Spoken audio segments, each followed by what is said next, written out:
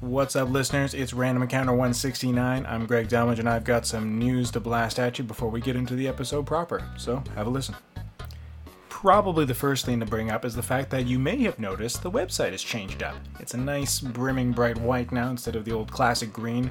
We've had Mike Salbata doing a lot of back-end and front-end work on the website to spruce it up and move us forward to make things cleaner and easier for users like you to get at. So let us know how you feel about the current website changes. So far, everyone's receiving it quite positively, and it's just such a nice, cleaner look to everything. So bear with us as we get things put together, as little nooks and crannies and cracks are going to show up as we tweak things.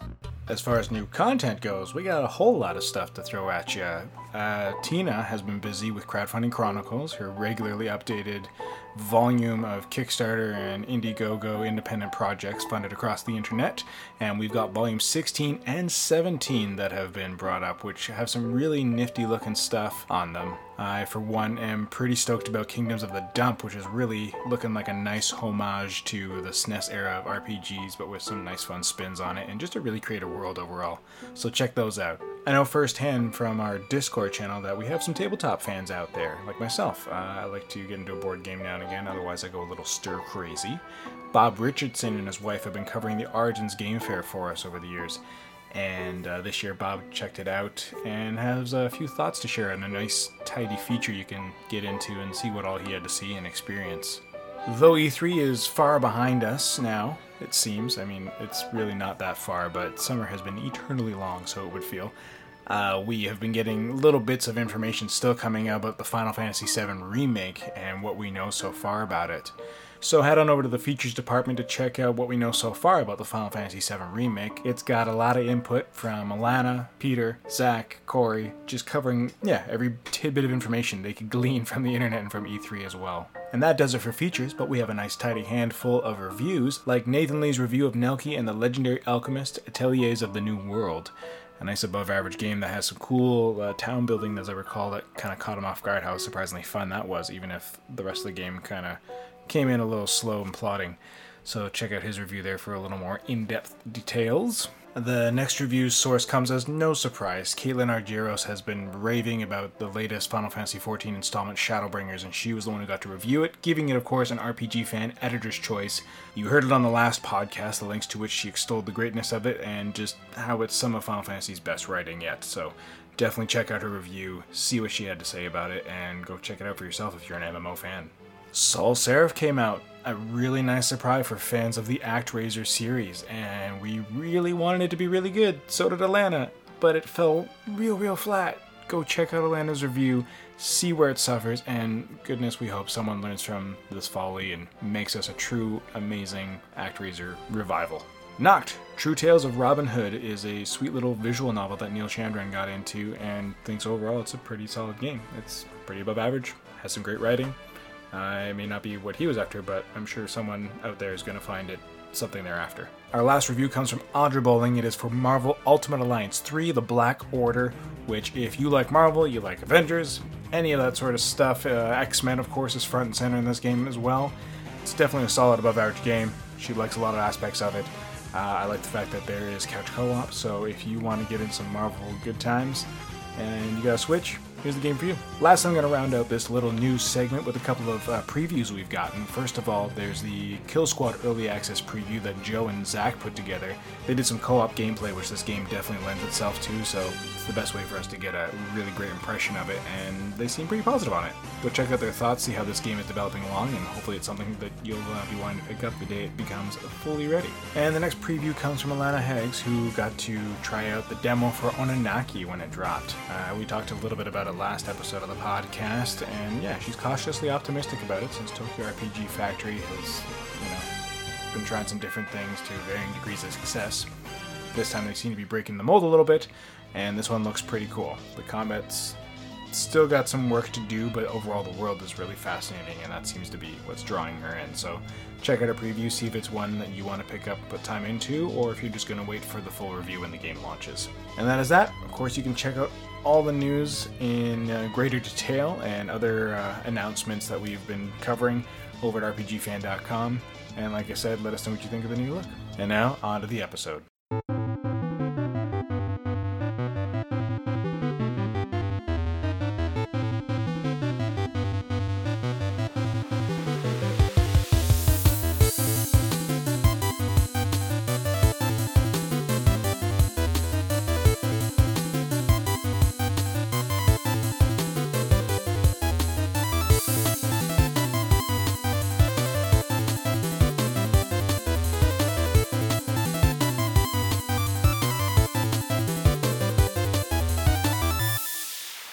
Hello, folks. Welcome back to some more Random Encounter. My name is Greg Delmage, and this is Random Encounter 169.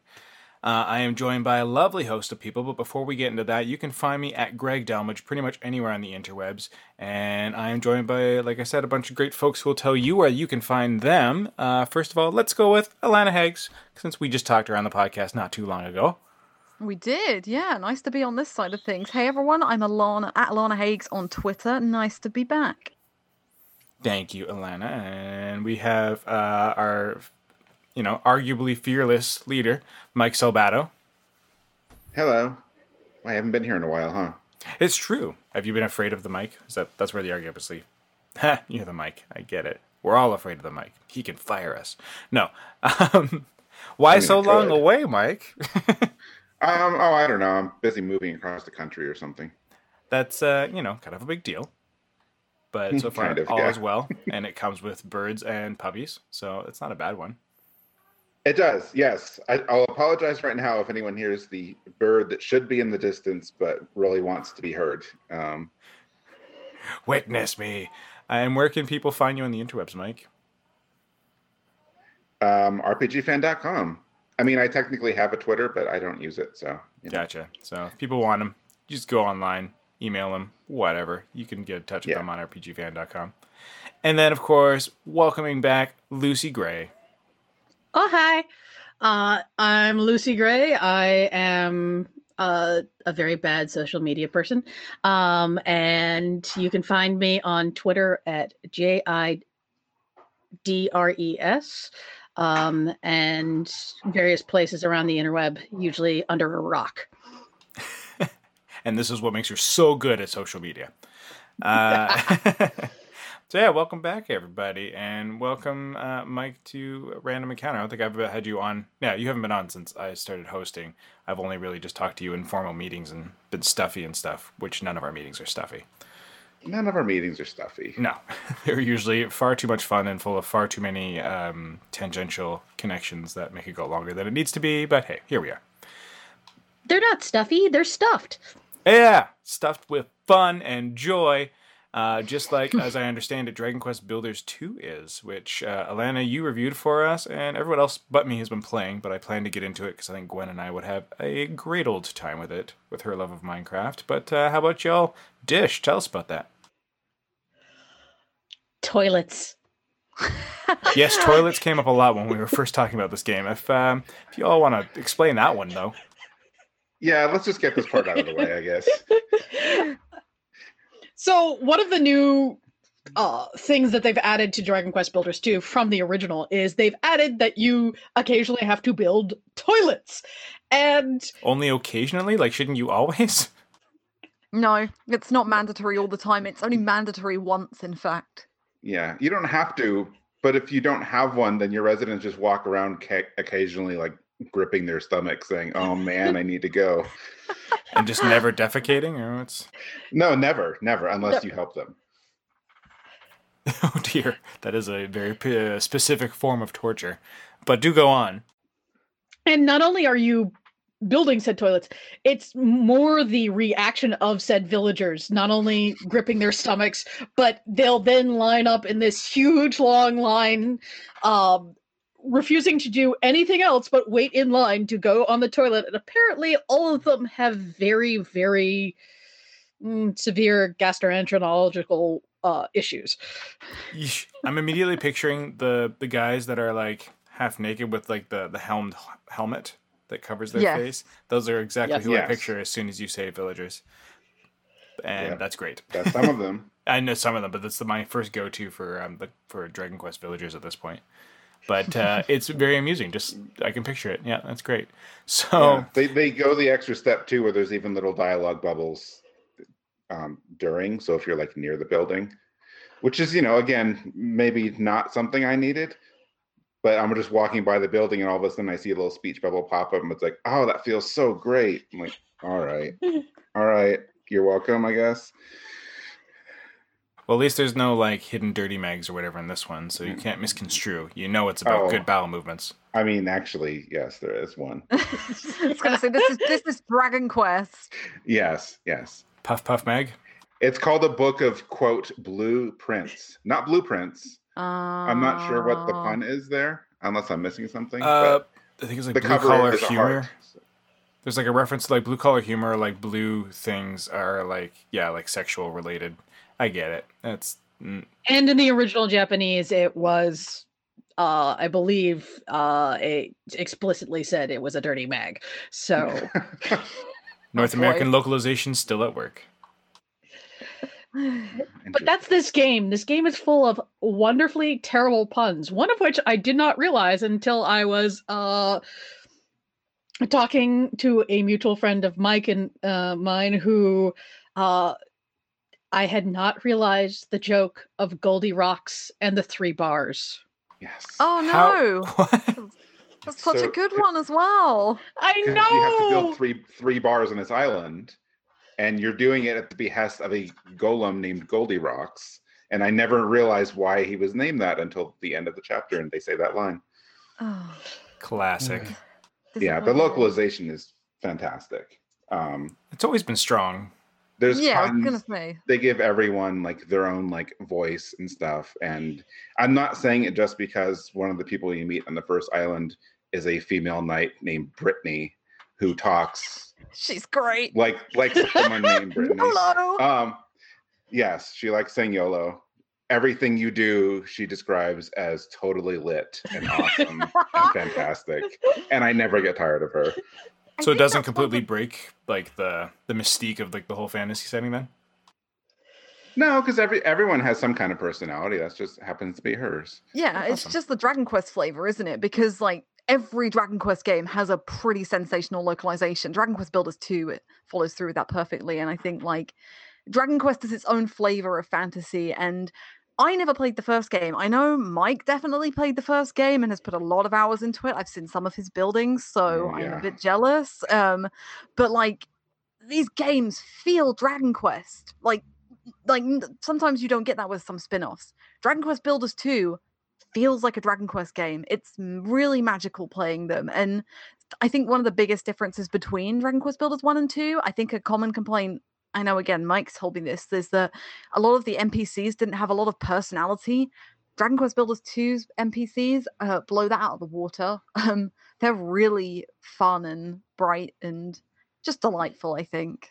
Which is kind of a given or a necessary part rather of the whole Dragon Quest mythos Right. and the world building is they always have such colorful villagers and places, and even though a lot of them are like paste copies of a lot of the same people, it's still they're all very vibrant designs and very fun to look at, and that's kind of necessary for sure. Same with their dialogue and all that stuff. Yeah. Yeah, well, like the first one had some good characters. It just I didn't mind it at the time, but now in comparison, I think the problem with the first one compared to this is everything is kind of sandboxed in the first one. You have 4 Right. chapters and they're all separate, and then you have your island where you can build whatever you want. And on that island, none of your story characters come. You just get generic villagers who don't talk, or they help you. Oh, yeah. On this one, they were really smart and connected everything. So like the villagers you meet in each of the main story islands come back to your main island. So they actually all get to interact with each other too. So it's way more interesting because otherwise you're building on this big island in the first game. And like, it's completely solitary, and it's neat. You can build, but like actually having those characters come back and be a part of that now makes it more interesting, and it actually makes the whole world way more cohesive. Very cool. Makes it more communal. Well, Yeah. and not only that, but the builders, the townsfolk actually help you build in a lot of these bigger projects now, which I found like a really fascinating mechanic that they in later chapters actually turn on their head, which is wonderful. But also that the mechanic of the first game was a little bit contrived, that every time you went to the next chapter, you started from zero. You had to learn all the same recipes all over again, and there wasn't really a that's good kinda excuse silly. for that. Oh, wow. I didn't know that. That's what made Dawn of Mana terrible. In a different way. God. But yeah, I hate that when they like restart the level for you and you've like, but I've learned all this. Come on. And the fact that they've also tied in a mechanic that if you go explore these little strange explorer isles, you now get infinite of a certain material that are the base blocks, so that when you're building on your own island, it's not an absolute chore that you have to stop every 5 minutes and go round up another 1,000 blocks of something. Is makes it a lot more immersive and fun to be spending your time creating rather than just moving blocks around. Well, Yeah, it's way more user friendly. Oh, that's great. But that being said, does it, because that was one thing, obviously, Minecraft kind of pioneered too, of having a creative mode and a survival mode. So if you just want to build stuff, you just go to creative and get unlimited whatever you want. Whereas if you want to actually go out and survive and, find all the materials to build your things and feel that sense of satisfaction from crafting everything from the ground up, is that option still available? Or is it, once you have the infinite blocks thing, like there's no way for you to go scrounging for them? There's no setting to change that for you in Builders 2? It's only certain things. Like there's only a handful of things you can get unlimited ones from what I know. Yes, basics like not every wood, single thing, but basics like When I wood got the and message, ore and things. when I got the message, it said you can have an infinite supply of wood. I was very excited. But yeah, not every single material. That joke writes itself, but moving past that. It does. I was leaving it to your imagination. And not only that, they make sure that while you're actually in the chapters where you're not only building, you're having to fight, you're having to move the plot along, a lot of the things that you're building in that chapter are not things you're going to have the infinite supply of no matter what.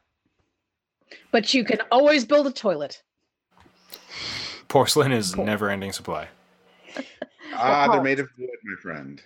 Wooden toilets. That sounds terrible.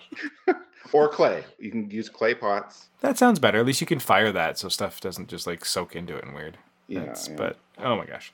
Well, it doesn't soak into it because you have to go in once in a while and collect the stuff to make worm food. Night soil. But anyway, yes, night soil. It's pink! Compost. I don't know what these people eat. Lots of tomatoes. Well, I mean, that sounds, because you use it, I'm guessing the night soil is to like fertilize your crops and stuff. Yep. That's not sanitary. I mean, I get what they're doing here, but like in real world, you can't do that because then we pass on our pathogens and it's bad for the environment. You're not supposed to use human fecal matter in compost. It's a nope, don't. That's how you get E. coli poisoning. Exactly. Apparently. That and Chipotle. Whoa. But apparently that's a non-issue here. That's actually how that whole thing started, but that's another story. Oh, God. Well, I guess E. coli and stuff has been eradicated using, their heel leaves and stuff like that. So they don't have to worry about that sort of thing, I guess. I guess so. Now, are toilets the only, like, ridiculous thing you can build, or is there any other kind of ridiculous constructs that you can find or build or whatever? It's only limited by your imagination. At one point, they have you building a giant pyramid, and you get to pick what top you put on, and one of it is basically a bodybuilder top, which is great. Have you built a giant toilet out of toilets yet? Whoa. Not yet. My mind. Are they stackable, I guess is the other question. Yes. Well, yes, they are. There you go. You're welcome. Hey, new project.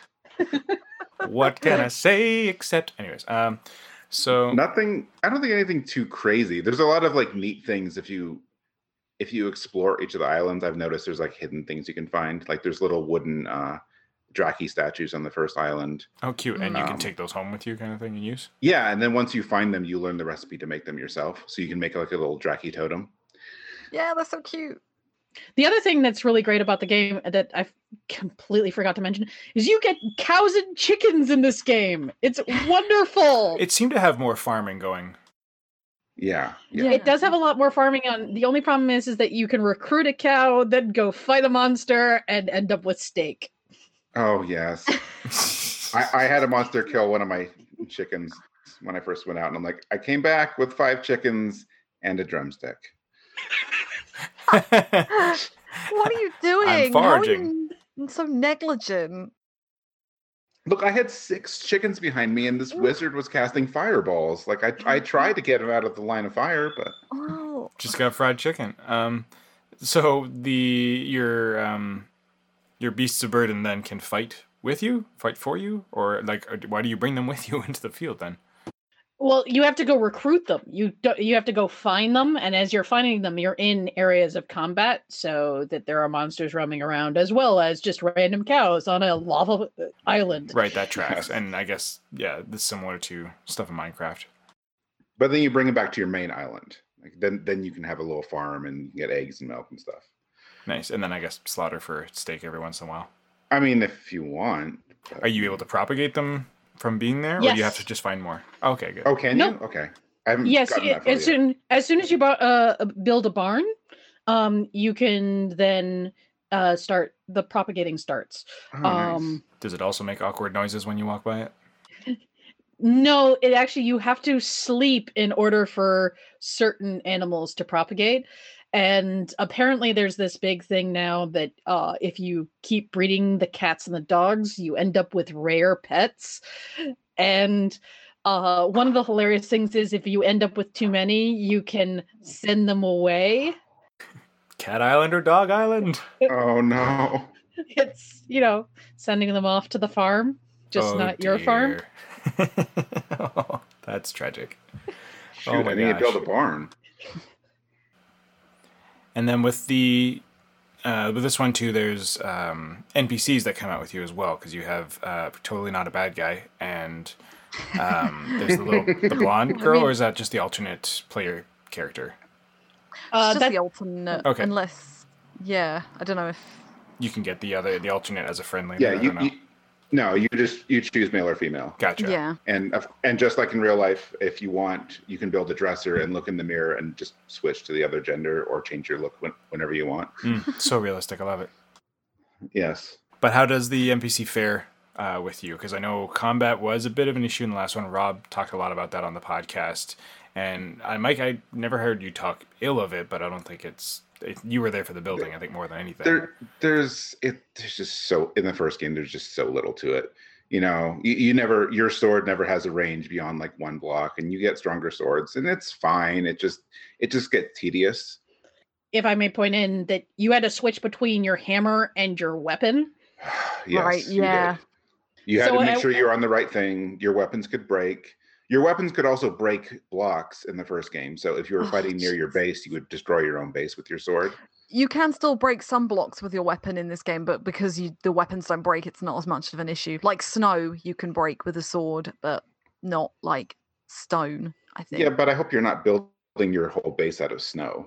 Well, I mean, you might want to. I think I would quite enjoy it, an igloo or something like that. Yeah, Don't I tell me live in what an to igloo build. on a daily basis. It's pretty great. Don't tell me what materials I can use to build my stuff in. I don't know if anyone else saw the Penny Arcade comic where he was talking about how he built his entire village out of cursed earth or whatever it is. Cursed soil. Oh, Oh yeah, spoiled soil. Yes. Yeah. yeah. And then they're like, you don't have to do that. But anyway, yeah. In short, the combat's way better, and obviously other two people can chime in too. But having Malroth there help fight because he's way stronger than you are, Yeah, and the townspeople are good about fighting, so it's not just this. Oh, right. They tedious get solo involved affair. too. And do That's they come along with you? Like, are you able to bring them with you? Or do they just more kind of form like a city guard kind of thing and then go out and attack threats on the town? It depends on what storyline that you're doing, really. Oh, okay. Yeah. Because Alana, it was one thing you said in your review is that the combat was still kind of failing. I still don't like it, but I think it might be because the gaming. I mean, having Malroth around is a lot better, because he is basically your attacker. You still do not much damage, and the game forces you into combat quite a few times. So basically, I think it happened in the first game. Your base gets raided a few times or like attacked by monsters. I still don't like those sections because your character is intentionally weak, but you're supposed to just let everybody do their own thing. And once I did that, it was a bit better. So I just kind of let everybody else attack for me, and I was like cooking food and helping out if I could. But I think the key for the battle phases is, and they tell you every time, it's like, hey, there's some monsters coming. Like you have to choose a dialogue option to start the battle. yes, And they always tell you, it's like, you should make sure that everyone who can fight has the best weapons you can make. So like that's really your role. It's like, yes, you can participate and fight, but if you're equipping everyone with good weapons, that goes a long way to help. Which you couldn't do in the last game, which was Right. No. So it really did all fall on you because you were more helpful than anyone. But now everyone can pitch in. Well, it's kind of neat that it gives you more of a support facet of running the town as opposed to being the adventurer. There was a Kickstarter game that I backed ages ago called Stonehearth that it kind of went into like development limbo, and they more or less finished it, but got to a point of it where they're like, it's kind of the best it's going to be, and it's still pretty good. And the whole idea is, instead of being like the actual person doing the Minecrafting or running around single player, you're managing sort of a bunch of Minecrafters, and that kind of feels a little more what that's starting to dip into with this one. It's less about you exclusively doing all the fighting and adventuring, like you kind of get the whole town involved and manage it, kind of thing. Right. That actually, Stonehearth is really fun. Yeah, and I love that aspect. I need to check it again because they were still in some stage of development because I backed it too. And I got to a point where the game wouldn't progress. Like, it wouldn't let me build the thing I needed to finish a quest, so I could not go any further. So I'm hoping to fix that because I was having fun up until that point, but it was still in like alpha something at that point. Yeah, I think they've gotten past that. But anyhow, it's as long as this doesn't penalize that, that's great. And another thing that's really great, tying back to Dragon Quest Builders 2, is that they actually listen to the fans when adding some new things into the game. They added in waterfalls, which I know a lot of people wanted for the first game, as well as being able to break blocks in half and make actual slopes rather than just a very jagged staircase. Oh, that's great. But those tools are something you have to work to unlock. They don't come automatically. But it's been, for me, it's been a much more user-friendly and much more smoother playing of the game than the first one. And I have to say, I'm playing it on the Switch, which I find particularly fun to just be able to pull out for a short bit and play through and then put it away and do what I have to do and then come back to it. Mike and Alana, what did you play it on? I was on PlayStation 4. Yeah, me too. Which is the only other console it's on. Yeah. Yeah, I'm curious about the Switch one because I've had people ask me how it runs. I only know how the demo runs because, some of those buildings get pretty elaborate. Yeah. I actually haven't seen almost any lag for it. I've seen a bit of clipping, which I've noticed in playthroughs hasn't really shown up as much in the PlayStation 4, but for the most part, there hasn't been a lot of lag. The one thing that I don't know if this is the same for PlayStation 4, there are some dialogue that you can't pass through, and it takes forever to go through. Right. Is this where like Malroth or the main character has like a vision or someone is talking to them? Like this goes by? Yeah, no, it's a problem in the PS4 version as well, and it takes so long. Like, what is going on? Like, how long is this vision? Yeah, it's like the dialogue is timed instead of like something you dismiss, and I'm like, I don't know why this sentence that's like 8 words long has to be on the screen for 30 seconds, but I mean, I teach reading for a living, and even I'm going, this is ridiculous, guys. Come on, nobody reads this slow. Yeah, you'd hope that gets patched then, that you can kind of jump through that sort of thing, because I know there's a lot of text in this game, and a lot of it can't be skipped through. Mm-hmm. There's a surprising amount of text, yes. Yeah. Sometimes a little too much. I mean, if I was going to have a minor complaint, like sometimes they really, really over-explain. Like someone will say, you know what? You should build a room that has these things in it. And you're like, all right. And then there's like 3 more screens of dialogue. And then someone else is like, hey, did you make sure to build that thing? Because if you need to build that, you need to get this. And you can get this over there. And make sure to build this room that has this stuff in it. Did you do that room yet? I'm like, all right. Like in the first chapter, I get it. But like it apparently just keeps going like that. Yeah, the whole game is like a big tutorial, and then like it's almost like the end of the game and the post game is like where the real game is. And I think, to be honest, that is what everybody wants. Like the story is, for what it is, really good. But I think the reason you're all playing it and we're all playing it is so we can just build nonsense. Yes. Although, yeah, I actually the story is not as predictable as I thought in regards to, Malroth. Like there's some good dialogue between him and your character, and I'm liking it more than I thought I would. I actually don't remember really anything about the apparent story in the first game. So And I is guess it that's still a plus. And sorry, does this one still feed into the idea that you're rebuilding after things went wrong in the first Dragon Quest? Actually, this one ties into Dragon Quest II, and it's Mhm. an alternate universe of Dragon Quest II. So you're dealing with the bad guys from Dragon Quest II.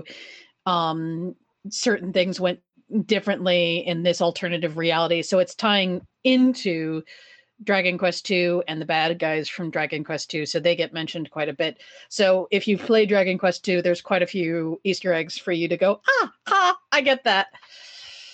Yeah, like the short version, because you get reminded all the time, is that in this world, every time you go to a new island, the bad guys have, kind of proliferated this thing where builders are the enemy. So like you're actually seen as a problem. It's like, well, you're going to ruin everything. We're not allowed to build. And then you start building, and everyone's like, oh, never mind. This is fun. We're going to do this now. So you basically are converting everyone to like your religion of building. You get to start a cult. Kind of, yeah. Pretty much. Like 2 people so far have said, like, I'm going to worship you now. And I'm like, no, you don't need to do that. But if you want to bring me lunch and build that thing for me, that's fine. But you don't need to worship me. Also, wash your shoes before you come in here. Get that cursed soil off of them. Yes. Now, getting to the end game, multiplayer is a big thing. I guess my first question is, can PS4 players play with Switch players? Is it locked to specific systems still? I think it's locked. I didn't get a chance to try it out when reviewing it because we were told we weren't allowed to, and I haven't really had the time to dip into it since. One thing that is pretty annoying is the PS4 version, you can only play online, and the Switch version you can play both online and locally, but you all need a copy of the game, I think, on Switch, so you have to have separate Switches and each a copy of Dragon Quest Builders too. That, I guess, makes sense. I think we're past the days of like download play that was on the 3DS and such. Or even like, well, I guess it would have Or been split nice to screen. have split. Yeah, exactly. I think, but yeah, I think they're locked between games. I'm not 100% sure. Oh, Shouldn't- Mike, you're not going to be able to play with my very, very stupid village. All right. Well, I still want to see it. Okay. I'm not currently subscribing to PlayStation Plus, so I haven't actually gone online to test it out yet. Oh, okay. So I was going to ask like how that kind of plays out. If is there any way to do the whole adventure together? Or is it just simply you just get together and just build stuff for kicks? I think it's just your main island, right? Like Yeah. you visit each other's islands, and yeah. And you can Pretty build much, things yeah. together. Mm-hmm. Yep, Mhm. and you can also a new tool is a pencil, which you can copy blueprints off of other people. So you can also go over, and if you like a building on someone else's island, you can copy that blueprint. that's and cool. take it back with you. Yeah. And I wonder, does that also then allow you to earn or understand recipes and stuff faster too? If they have a recipe that you don't have, can you unlock it via seeing it on their buildings? I wonder. I wonder. Possibly not, because I think you have to learn them in a particular way. But Right, yeah, because that could break quests, I suppose. From what I understand, you'll still be given the blueprints in the progression of the game, and you'll still have to use the blueprint given to you, because the new mechanic to make sure that you're not bringing all your best stuff to each island is that you're on a little ship, and he's not a cargo captain, so you have to store all your stuff away, including any extraneous blueprints that you get from the magic pencil. So Oh, that's a shame. Yeah. What I want to put these things? You're going in the water. You can't have blueprints in the water. They'll get wet. All right, fair. Yeah. So like you don't have to relearn recipes on every island, but it's probably a good idea that they don't let you carry like, millions of blocks to it, because it would be way too easy to break it. Yeah, that's fair. So you do have to regather for each island. right. Update on multiplayer? No, there's no crossplay. The only thing you can do is share photos of your islands between Switch and PS4. Okay. Which I guess you could always do that via Twitter. Yeah. Whatever. But still. Exactly. There's like a bulletin board in game. It's actually pretty well done, Right. because you can actually like and favorite people's photos, and from there, if they have it allowed, you can, I guess, visit their island directly from that board. So you're Yes, like, oh, you I can. like this. I'm going to go visit it right now. So it's a pretty neat Yeah. system. I don't Yeah. think you can do that between Switch and PS4, but yeah, you can see the photos at least. Now, before we move too far away from Dragon Quest Builders 2, one thing that I had a question of looking back at the localization stuff and all the text. I mean, when it gets localized to North America, we get a lot of Britishism dialogue. Is it, just written straight as English in the UK version because that's just how you read things, or do they also do like the local dialect-y kind of writing in the dialogue? That's pretty much the trademark, though, isn't it, now for series? Because Yeah. Dragon Quest XI has everything from Italian to Spanish to French to English. Dragon Quest Builders 2, the two I can remember off the top of my head, are Scottish and Cornish. So that's pretty fun. And Midlands, in fact, actually, as well. So West Country. And it's pretty inoffensive. Like, they do a good job. Yeah, I think they're always really good. There is no voice acting though. I don't think there was in Yeah. the first game either. But there is no voice acting apart from a couple of squeaks and EA kind of on and off. But yeah, Yes. That was impressive. That was pretty accurate too. I mean, they do use. There's one point where you scream. You're supposed to be screaming yes, and it's hi, as in Japanese. But Yes. I have to say it's one of the most hilarious things, particularly when you get to that second island and everybody is dropping their H's and there's apostrophes everywhere, and I can just. It's stuck in my head, and I'm just like, oh my god.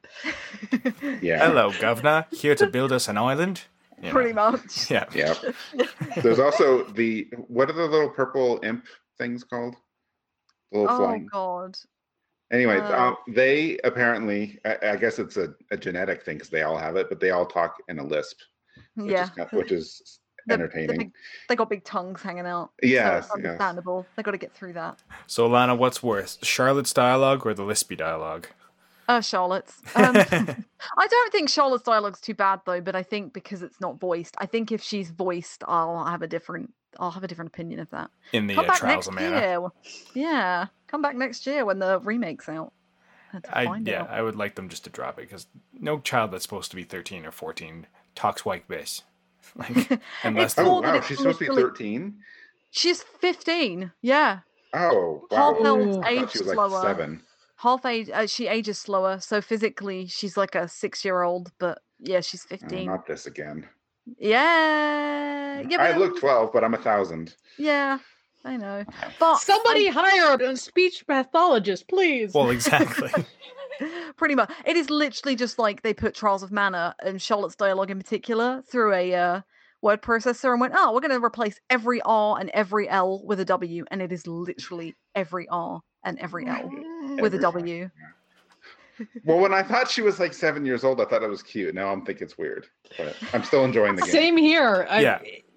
That was the thing. Is like she appears like you're like okay, I buy this. She's like 5, 6, 7, going on her adventures. Fine, I get it. But yeah, once I think it was Alana who said it on the retro that she's actually supposed to be 15 or something like that, and I was like, oh, okay, what? I really hope my daughter isn't talking like that at 15 because then yeah, exactly, speech pathologist time. It's really weird though, because no other RPG off the top of my head makes elves age slower. So like a 15-year-old elf looks like a 15-year-old, not like 6. So yeah, it's really bizarre. It really caught me off guard because I thought she was a sprite like Popoi from Secret of Mana. So Yeah. Is there anything you want to see them improve upon going into Dragon Quest Builders 3 if we hopefully get one? I mean, I know combat is Ooh. still a thing that could be improved, but what are like the big Skippable things? dialogue. yeah, That would help. I don't know. I mean, I may have to wait till for me. I might want to wait till I finish it, but right now, like, there's so many like little like quality of life improvements that I don't know where else they can improve in terms of like building anyway. Like, I'm really happy with right. it. Yeah, it sounds vastly improved from 1, which is why once it was getting like over, I think 2 years past, because what are they in between? This one just came out. Dragon Quest Builders 1 came out, was it 4 years ago now? It's 2016, I 2016? think. Yeah, so Yeah, it's been a bit, but after, yeah, it was like sometime mid last year, right before it was announced, I was starting to get the feeling like, okay, if they don't announce Dragon Quest Builders 2 this year, then I'll pick up Dragon Quest Builders 1. But just hearing enough from Rob of like, they'll get it better on the second one. Just seemed more than enough reason to skip the first one completely, and here we go. So Yeah, you absolutely don't need to put the first one as someone who didn't and played this. Like, you don't need to know anything about the story and everything. As everyone said, the quality of life improvements are perfect. So. The I controls think- are better. You can fly. you go Yes. underwater too. How's that play out? Yep.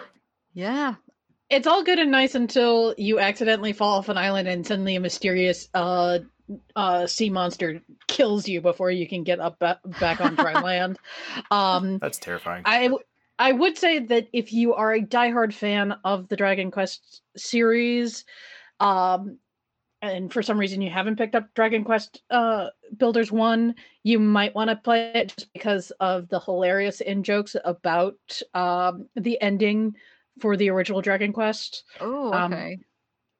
Just as far as the whole, like, rule with me and I will give you, let you rule over half of everything, and you find out it's half of a itty bitty teeny tiny space. And getting to see those little jokes is hilarious, but you can get most of those through watching a Let's Play and not having to deal with those not so great controls yourself. That's true. Although it was bundled with a lot of with Dragon Quest Builders 2 at one point. There was like you could get it at a discount or something like that if you pre-ordered. But either way, is there anything else anyone hopes to see in future iterations, or is this one almost the perfect one? Oh wait, no. There is one thing. Give us some new music. Oh god, yeah. Yes, At least, yes. Give us more than orchestrate. 5 tracks. At least that are ripped from the orchestrate other it. games. Or orchestrate it. Yes. Oh god, It's got the Dragon Quest 11 issue. Uh-huh. It's a silly I mean, issue. it's not. It's a I think they Sugiyama picked issue. some. Yeah, I think there were some better songs this time around. Like Yeah. the first game, it really kind of grated after a while, but it's still the same stuff. Like the song on the third island that I'm on right now is literally the same song in the last island in the first game, I think. It's probably exactly the same song from Dragon Quest 2 as well. Not Mhm. to spoil anything. And I will say that, partway through the game, if you've collected enough of these little mini medals, you do get a instrument that you can play so that you can change the music in certain areas, but only to certain songs. But this is one of my big issues with Dragon Quest in general, is that the music needs some serious updating, and it's not happening. Yeah. Go watch if anyone here hasn't, go watch the trailer, the E3 trailer from this year for Dragon Quest Builders 2, and this music does not fit at all because it's just that whatever that typical march or whatever it is. I'm like it's a cool trailer, but I'm like Yeah. the tone doesn't fit what you're watching. It's just weird. It needed boomed something over the else. show hall as well because it was on, like, their trailers were on loop over the Square Enix booth. And literally every time I went in there, it was like, it's Dragon Quest Builders 2! And I was like, oh my god, not again. Like, as I was queuing up for things. I remember watching that E3 announcement, and that guy was so enthusiastic. The announcement, it was great, and That but also narrator is great. right in your face.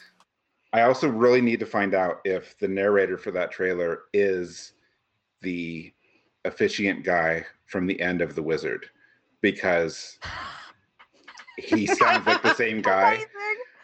I mean, I don't know who else has seen The Wizard, but I'm like, as soon as I saw that trailer, I'm like, oh my god, that's the guy who introduced Mario Brothers 3 to me as a child. Get the star, you're saying that. Jimmy. Yes. But he does. It's the same way they did the Dragon Quest Builders 2 trailer. Because Oh he gosh, goes, I'm gonna have to go Dragon look. Quest Builders 2. Like he really wants you to know it's the second game. Not to be confused with the first. Yes. Yeah, I loved The Wizard and how it was just a big old advertisement for Mario Brothers 3. Okay, well, this is not really what we're here to talk about, but I would actually debate you on that one. It kind of was, but like I actually think there's more to that movie than There I think is, they. but I don't know. I actually maybe it's partially nostalgia, but I actually really do like the story and plot of that movie. Like it's kind of sad. oh no, I totally agree. It's not a bad Okay. movie at all. It's very funny though, just that it was just building up to this whole game you've never seen before, Yeah. which was really kind of cool. And then the Power Glove and everything. It was very go Nintendo Yeah. until they It's went so wrong and bad. made Mario Brothers, which was so bad. Well, All that being said, I am now just that much more enthused to get into Dragon Quest Builders 2. It's a shame that there's no real couch co-op for the Switch, so it's not like Gwen and I can just pick it up and play together, unfortunately. So that's a bit of a counterpoint to it, but maybe if she likes it enough here, maybe she'll pick it up at her dad's house, and then we can play via Switch on that or something like that. But another game, or I don't know if you were getting to this yet. You can get her a Switch Lite. Hey. No. Okay. She's already got one of her dad's. She doesn't need one here. All right, that's true. All right, go on. I'll stop trying to take over the show now. Oh, it's okay. But I do appreciate the segue, which we will be getting into the Switch. But I am going to take another, I'm going to switch it up, and go with what I've been playing on the Switch, which is Undertale. I've finally gotten to it even longer than it took Mike to get into it, apparently, because Mike was being hassled for years. It took me several years of all of my friends saying, you need to play this already. And it's kind of where I've been at as well. People have been saying, you got to play this already. And this Christmas, when we got our Switch, we got the Let's Go Eevee version. So our system came with Let's Go Eevee pre-installed on it. But also, Gwen had put Undertale on her Christmas wish list, so our Switch also came with Undertale somehow mysteriously installed on it. So her mind was quite blown, and she was super stoked to have Undertale because she wanted it so badly. But I wasn't shelling out for the physical version. So at any rate, we got that, and she has just, like, even before getting into it, like, she was like, oh, I want this game, and I want, like, all these things from it. I was like, well, do you even know you like the game? Have you played it? She's like, no, but I've seen a bunch of videos on YouTube, and it's really cool, and I really want to play it, and I really like it, and she has just been so smitten with it, and ever since playing it, like, she just goes through the soundtrack nonstop. If you ask her or mention anything related to Undertale, it'll be a diatribe afterwards of just her nonstop. Did you know this and this secret and this Easter egg and this thing and what's your favorite song and who's your favorite character and did you know this? Did you know Muffet was nerfed? Did you know Toby Fox didn't make Muffet? Somebody else did. And like it's insane, and it will just keep going. Amazing. Yeah, she's a huge fan. After I finished it, I spent a long time on several wikis too, so I know where she's coming from. Yeah. And I gotta say, this is where I put my teacher hat on, because, you know, having taught middle school and having a lot of kids who are going through, you know, struggles, they really relate to Undertale. And it was so amazing when a couple of them would come in with Undertale backpacks, and I'd go, oh my God, you've got an Undertale backpack. I like Sans. And they would all just light up because they identify so easily with all of the characters in that game. And it's really fun to see that, you know, it's a game that really is that a lot of different ages are able to play and able to relate to and talk about in ways that are a lot more healthy than some other games that will not be ever mentioned here.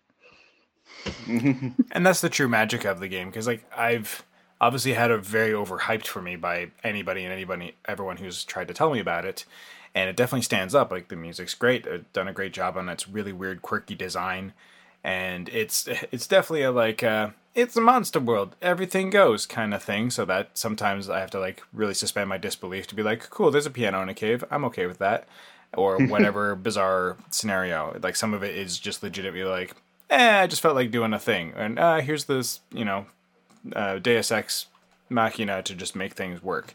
But other stuff, it makes sense in the context of this bizarre monster fantasy world. And sometimes the battle mechanics, like I was doing a pacifist run, so it can get a little repetitive when you keep going in and failing and have to re-go through so much of these longer term mercy fights. So some of that got a little grating, but overall it is a very rewarding experience to go through, being patient enough to work through conflict instead of just being like, no, I'm just going to kill it and just move on. You know, it does teach a certain amount of life skill with that, and getting to know characters and getting to know everyone's individual quirks. And it also teaches you the patience of like actually reading how enemies are reacting to your actions, so that way you can find the actual way to sedate them and get them to be spared. I think all that is really neat. And yeah, it does feed very well into teaching kids, other ways and other ways to express themselves. Yeah, that's true. And I had a set of students last year, and each one of them had a different route that they preferred. And it reminds me a little bit of the conversation we were having before this podcast started about certain people liking certain ways of playing the game. And, unless you're Mike, you don't judge each other for which game style of way you're playing the game. Wait, what? So, What did I do? We say this. My favorite run is the pacifist run, just because I enjoy the genocide run because of what it does to you emotionally. Doesn't mean that I don't love the pacifist run. Like, Okay. I wasn't really judging. I was just commenting. yeah, whatever. Just commenting that Alana belongs down in Monster World, apparently. Yeah, I'd love to be down in Monster World. Apparently, like. Well, no, she doesn't, because the monsters don't Oh. want to fight you. They don't want to kill people. Alana apparently does. I don't want to kill anybody. Okay. Never mind. So that Okay, butterscotch cinnamon pie, though. Yeah. I have a colleague who's a huge fan of the show. Who's a huge fan of the game, and she has developed a recipe for it. I haven't tried it yet, but I really want to. The closest we've gotten at home is Gwen found on her millions of hours of YouTube that she consumes a craft that you can make using bottle caps and a glue gun, and you make little pies. And she made a butterscotch cinnamon pie, and she was very excited. And we want her to turn it nice. into like a little button or a pin or something. We have to get her some pin backs, and she can glue it on. But yeah, she made that and a few other ones. But she was super stoked to be like, I made a butterscotch cinnamon pie, and it's from Undertale. And did you know that if you have the butterscotch pie when you're fighting Asgore, he goes easy on it? It's nuts. Yep. There's Also- so many little things like that. Yeah, some of them is like, how do you figure them out? Like, she was telling me about like the Mediton statue in the MTT Resort. It used to be the statue that's getting rained on way earlier down in the waterfall area. And I was like, how do you know this? And she's like, I just read about it, or I saw it in a thing, but like no one actually tells you that. But it's such a weird little, Easter egg thing. And Yeah, then there's a lot of that. And there's a bizarre fight against like the big bad afterwards if you did the pacifist run, or attempted to, like I did. Turns out mine was neutral because I still need to go back in and work with one of the characters a little more. But I still did that big bizarre fight with the very out of context enemy after Asgore. Yes. And again, Gwen was super just like quoting what each of the hearts were, what they represented. Like she just knows all this stuff by heart. Like she's so invested in it, and it's fascinating. Which, I mean, she's right outside, so I'm not going to say it too loud, but I bought her the piano sheet music, so she's going to be pretty stoked. Oh, nice. Because Oh. she's been learning piano, so it'll be hopefully... The idea is it'll be a goal for her to want to get back to practicing, because she's been on hiatus for the summer just through scheduling, but we're like, go back to it, and you can play this. Because, yeah, she You loves should... it. Unless you already know, or, well, actually, she's probably already told you. I know when... a couple of E3s ago when they announced Undertale on PS4. I had not played it at the time, of course, but a few other people, we were there, like in the theater, we were watching it, and they said, hey, Undertale's coming to PS4. And a couple of our staff like looked at each other and they're like, okay, we don't want to spoil anything, but like there's a thing that happens later in the game and we're not sure how they're going to do that on console. And I never knew what it was until I got to the end of the game, and I played it on Switch too. But if you don't know already, Greg, I would look up how they handle that sequence on PC because it's a little different. Yeah, Weird and fascinating. it's incredible. Yeah. I It was a will... literal like throw my controller away, like, are you kidding moment. Uh-huh. I will have to look into it. I don't know if I've gotten that, because I found the secret Switch fight and beat it, and that was really Yes. neat. The mechanics of That's that were fun. really yeah. cool. Gwen was super inspired by it because she's like, that looks really hard, and like I did it on the second try, I think, but it's tricky, and she was really excited because I think she's only seen YouTube videos of it, so seeing it happen live, she was very stoked. And I just like the little throw of bringing the mad character back and the little amp up on their music, and and then I also found that other hidden fight where you go back on and to hang out with Papyrus's super secret combat training. That whole sequence is hilarious as well. Oh shoot! Wait, I don't think I know about that. It's in the pacifist run if you fight with Undyne, and then Papyrus calls you in the middle of the fight and is like, "Hey, you should all hang out." if you remember that. Oh, okay. And then you Yeah. go back and he's outside her house. And then from then Right. on, shenanigans. Yes. There you go. So that was great. And like, yeah, just the little things you can find, like finding the mystery key and where that leads you to and the secrets you can discover. Like, there's a lot of neat stuff about the mythos of this world that Toby Fox clearly put a lot of work into. And it is super charming. And I mean, I think the experience overall was like slightly tainted for me just because, again, it was so overhyped as like, it'll alter your life, that you come in with this expectation of like, okay, cool, alter my life game. And, Yeah. you know, and that Yeah. took away a bit for me, but I see the charm and I see the love, and, you know, I already said a lot of, extolled a lot of its merits. It's a really good game, and I am grateful that if anything my daughter is hyped about, this is the game. You know, she's not like as cool one. stoked Yeah. about Overwatch or Call of Duty or something dumb that's just mindless violence or whatever. Like, this is the thing she's into, and she likes the mechanics. And my friend too, who I had mentioned, she's super into it because she just loves the fact that you can go through this whole game with mercy, right? You don't have to fight and kill anything if you don't want to. Right. Have all three of you gone through all three runs, or have you just done one and we're like, I was good? Can I plead the fifth? I've done neutral and pacifist because it's kind of like Valkyrie Profile, where unless you all see both endings, you haven't really seen the whole game. And if you haven't seen the A ending in Valkyrie Profile, it does change your whole outlook on that game. So I decided it was too important not to do. But I won't do the genocide run. I watched it on YouTube because I wanted to know about it, but I don't like killing all my friends, Alana. So Yeah. Oh. God. Yeah. No, I've done all three. I also reviewed the PS4 version. But I did play it on Steam first. Was there yeah, any I've done all secret three. boss stuff or whatever in the PS4 one that was exclusive to it? They did add not a boss, but there's a sink. If you go under the sink or under the fridge in Sans and Papyrus's house, Yeah, that that's the was same one. added. Yeah, it was added in the PS4 version. I think they patched it into the Steam version afterwards and is on the Switch version as well. So Okay, cool. Because it was very much colored to the Switch, but I'm wondering if the colors were probably the same in the PS4 one too. my understanding is they added that little building on the PS4 one, and then they added the fight and something else in the Switch one. So they kind of like Yeah, built sorry. upon it. Oh, I see. Yeah. So I'm not sure if that battle is on the other versions yet. Oh, I don't know actually. No, the building definitely is, but yeah, I don't know. But that's still like a neat little nod to encourage you to kind of look elsewhere for it. I also liked, because I guess Gwen hadn't turned on the options in the Switch one. It has the dynamic outline for the game box kind of thing. So because the screen is smaller than your TV screen, so you get this like dynamic like outline, kind of like Yeah. a Super Nintendo, Super Game Boy kind of idea. Oh, And, I'm so glad you said Super Game Boy first, because I was like, I'm going to date myself and mention this.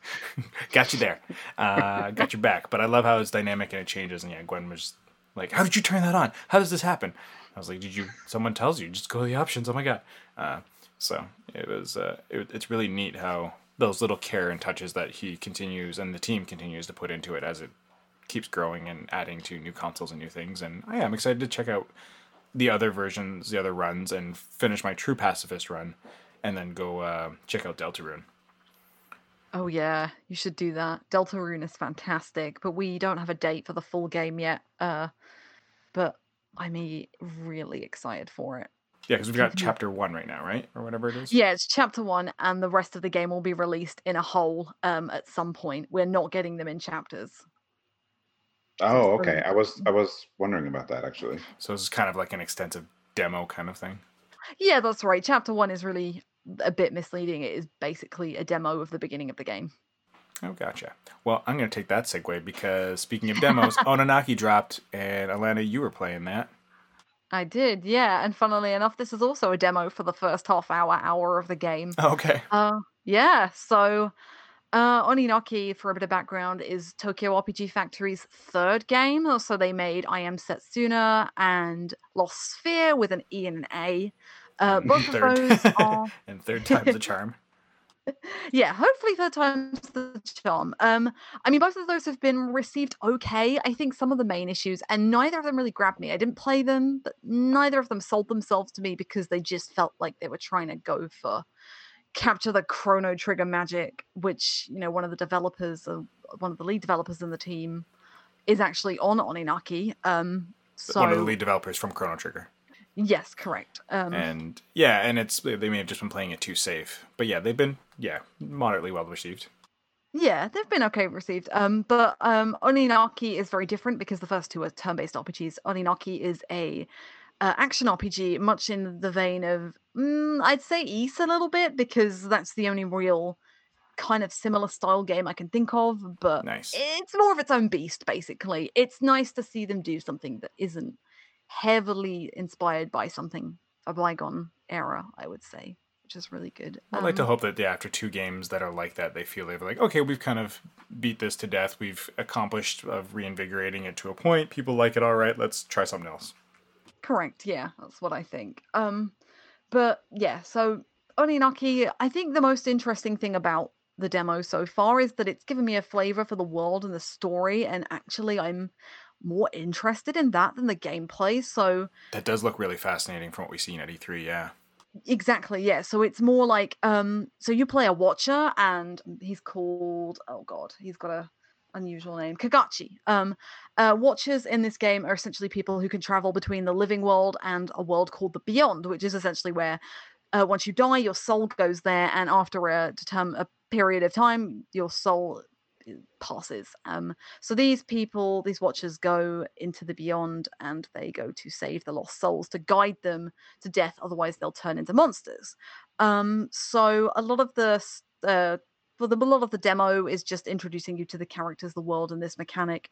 It's not really. It's mostly divided between like missions. So you start off rescuing a little boy who's passed, and he wants to go and see his parents, who are also dead, but you have to guide him through an area. It's just really interesting. And then the second part as well, you also have another child who was promised that they were going to show him the proper way to death, but he didn't die properly. So he's not passed properly or very well. So I guess essentially Watchers are a little bit like they're guides. They guide the lost souls, and they do very good things. But what's interesting is how emotional these little storylines are. So even Kagachi is kind of your typical Japanese RPG protagonist, where he's very gruff and very sarcastic. But there are moments in the demo where he has this like moment of wavering, or he's like thinking about things a little bit more. So you can see like where Oninaki is trying to take the story and trying to do something a little bit different. So I'm fascinated by what it's doing. We haven't really got enough yet to go on. I just think it sounds a lot better and a lot more interesting than, say, I don't really remember I Am Setsuna's story. I think the girl was going off to be sacrificed or something, or she was going on a pilgrimage, and Lost Sphere had mechs, I think. Yeah. But yeah, this definitely feels like something that's a little bit more unusual.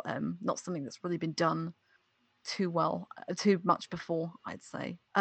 But combat itself is okay.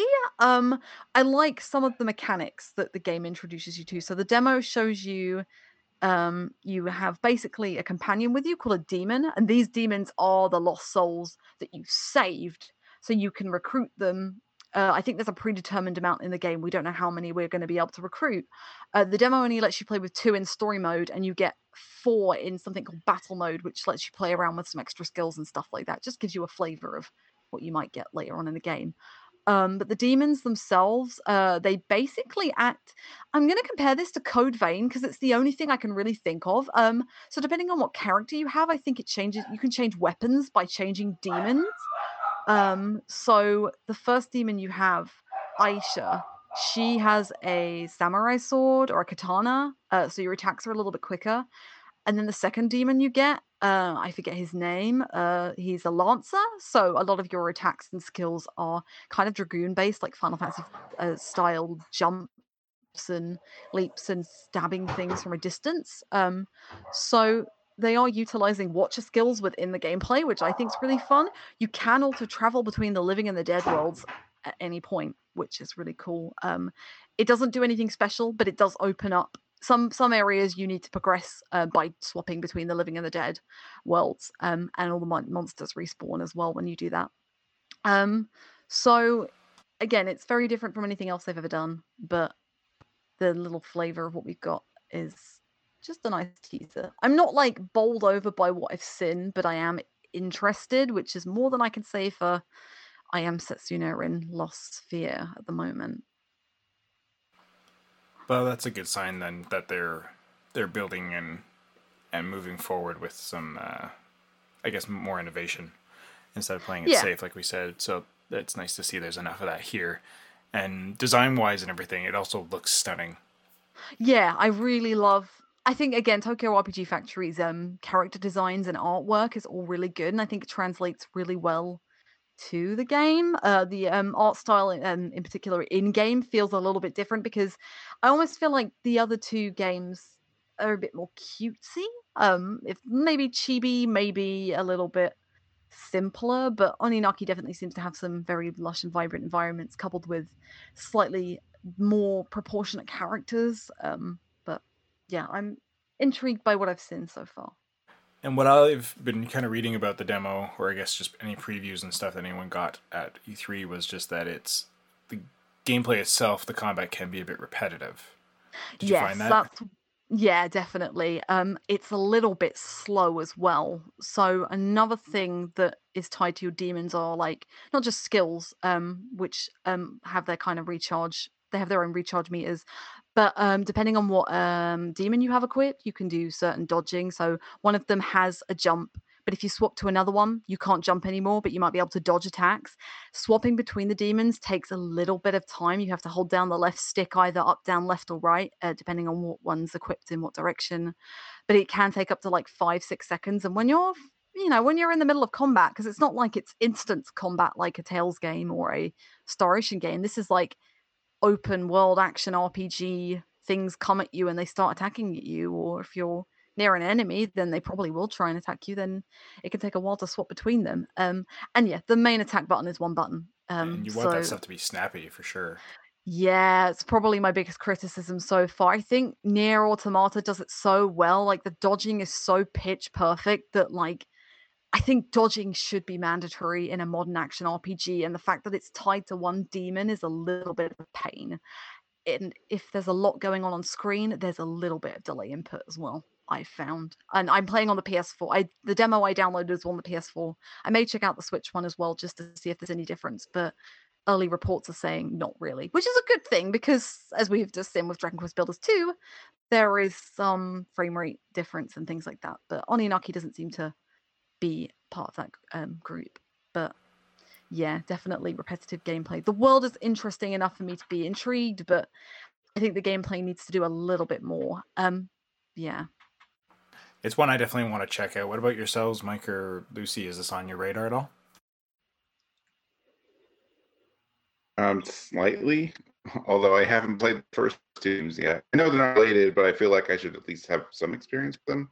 So I haven't really thought about picking this one up yet, although everything you say makes it sound like I maybe should. I at least want to get the demo. It sounds good. There are very few games that I fully admit that I play as soon as they come out, simply because of my giant backlog. And also that, as a school teacher, I unfortunately am usually grading papers well into the night. So that I usually, being the social media person, just watch social media and go, ooh, everybody likes that game. I'll play that. So I have to admit, this hasn't been on my radar quite so much. Though now that we've brought it up, I'm sort of getting Valkyrie Profile vibes from this game, which interests me. Definitely. Yeah, definitely. The whole idea of reincarnation and Lost Souls definitely ties into that. I can see that. Though nothing will ever please me as much as getting to scream, "Come to me, my noble Einherjar!" I'll see. I'd like to see more of the game and hear more of the gameplay to really before I make a decision. Yeah, the battle mode. So I didn't really talk about battle mode too much. I referred to it. lets you play with 2 extra demons, one which has an axe and one which has a scythe, and it lets you have all 4 skills equipped at the same time. 4 skills. So in the main story, you can only level up your character to a certain level, and you can only learn a certain number of skills. But this battle mode lets you have all 4 skills on all 4 demons at once. They all have different skills. So it lets you play around a little bit more, but yeah, you're only level 20. It's still not really enough. We don't know how long the game is. We don't really know where it goes beyond these first couple, like this first hour. So yeah, I want to see how, if it decides to innovate beyond the first couple of hours. The first section of the game. I guess we can only hope, really. But it sounds like the demo's basically geared towards your curiosity, Lucy. So maybe you'll give it a shot and see what you have to say about it. I want to try the demo myself, and we'll probably get to downloading it. I was just too busy with other side projects and such this past week with games and getting really into Undertale. So it kind of fell off the side for me for the moment. And since someone else was jumping on it, i.e. you, Elena, I was like, cool, it's handled for site purposes. So I'm not going to stress about it right now. No need to, no. The game is out 22nd of August, I believe. It's not too long, so we'll find out pretty soon. And you should come back to RPG Fan to find out what we think of it. Other things that we talked about last episode were Final Fantasy XIV and Bloodstained. And Mike, you have been into Shadowbringers a little bit. Have you caught up to it all? Oh, geez, no. Oh, you're still. I used to write these giant reviews of Final Fantasy 14, and like the last month or so, I have just not had the time and gotten around to it. So everyone else, at least everyone else I know, and my friends at the site, are ahead of me. That's fair. So and I can't talk about it as much as Caitlin. Then that's totally fine. I don't think anyone can talk about 14 as much as Caitlin, and she's just such a what's the word? Aficionado? Font No. of knowledge? Which, sorry? That's a good word. A font of knowledge, or Yeah. aficionado works, yeah. Either or, I guess. Yeah, like she's just so invested in passion, and yeah, like if anyone makes me want to play 14, it's listening to Caitlin talk about it almost always. Mm-hmm. And for like Mike Solosi was on, he hasn't caught up to Shadowbringers either, but he has at least been able at a place where he can try out like Gunbreaker and some stuff. Like, have you been able to try any of the new content where you're at still in 14, or is it mostly just stuff that you're looking forward to? No, I mean, I'm in Shadowbringers. I'm like I'm 72 now out of 80.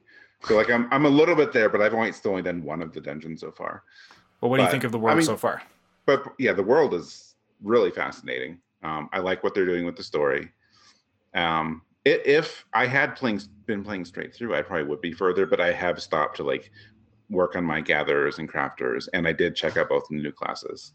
And I'm definitely going to be leveling up Dancer, because I always thought Dancer looked interesting, but the more I've played it so far, it's a lot of fun. It's really, really fluid and interesting and different from the other classes to play. Which you would hope, being a Dancer, they would have that fluidity in its gameplay. And yeah, it does sound really neat to try out. What did you start out 14 as way back in the day? Paladin, and that's still what I am. Which, does that start from Gladiator? Yes. Nice.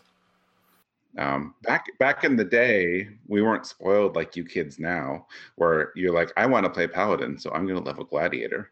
At first, you had to like level Gladiator to 30 and also level White Mage to 15. You had to level 2 classes to get every job. I had to go through that pain as well. So yes. I mean, it's really not that bad, but I also think it was a really good change they made, a couple of years ago. It's like, no, it's like, don't confuse people. If someone wants to play this role, don't make them play another one for 15 levels just to get the thing they want. They brought that in for Stormblood, didn't they? I think. Although the part of me that loves like tactics and Final Fantasy V and like the crossing of jobs and especially in tactics where you're learning certain jobs unlocks other ones, I can, that appeals to me to a point. And I guess it's not the worst when you probably can consider like, well, if I do want to dip back over to White Mage and learn something else, I've already got 15s in White Mage. So there is that. But yeah, I can see how it would be a pain for people to be like, well, wait, why can't I be a Paladin? I gotta go do another class now for umpteen hours. Oh, okay. So it's most likely a welcome change. Just the nerd in me is like, but multiple classes. Anyways. Well, you still can't. I mean, Yeah. my white mage is almost as high as my paladin because I like playing both. Yeah, and all that is just not switching requiring it for one job. I think was a good move. Okay, that's fair. And I imagine that like would have carried over to like, you know, Gladiator and like Black Mage to be a Dark Knight or something. It could have been a thing possibly. Could have, yeah. Was that the only one that they had that for? Oh no. All the the jobs had all that? the classes the game launched, everything before Heavensward had a class that turned into a job. And then when they introduced Dark Knight and Machinist and Astrologian, they just said, well, no, you just start as these jobs. There's not like a prerequisite to unlock them first. Oh, cool. And that's how they do all the new ones now. Nice.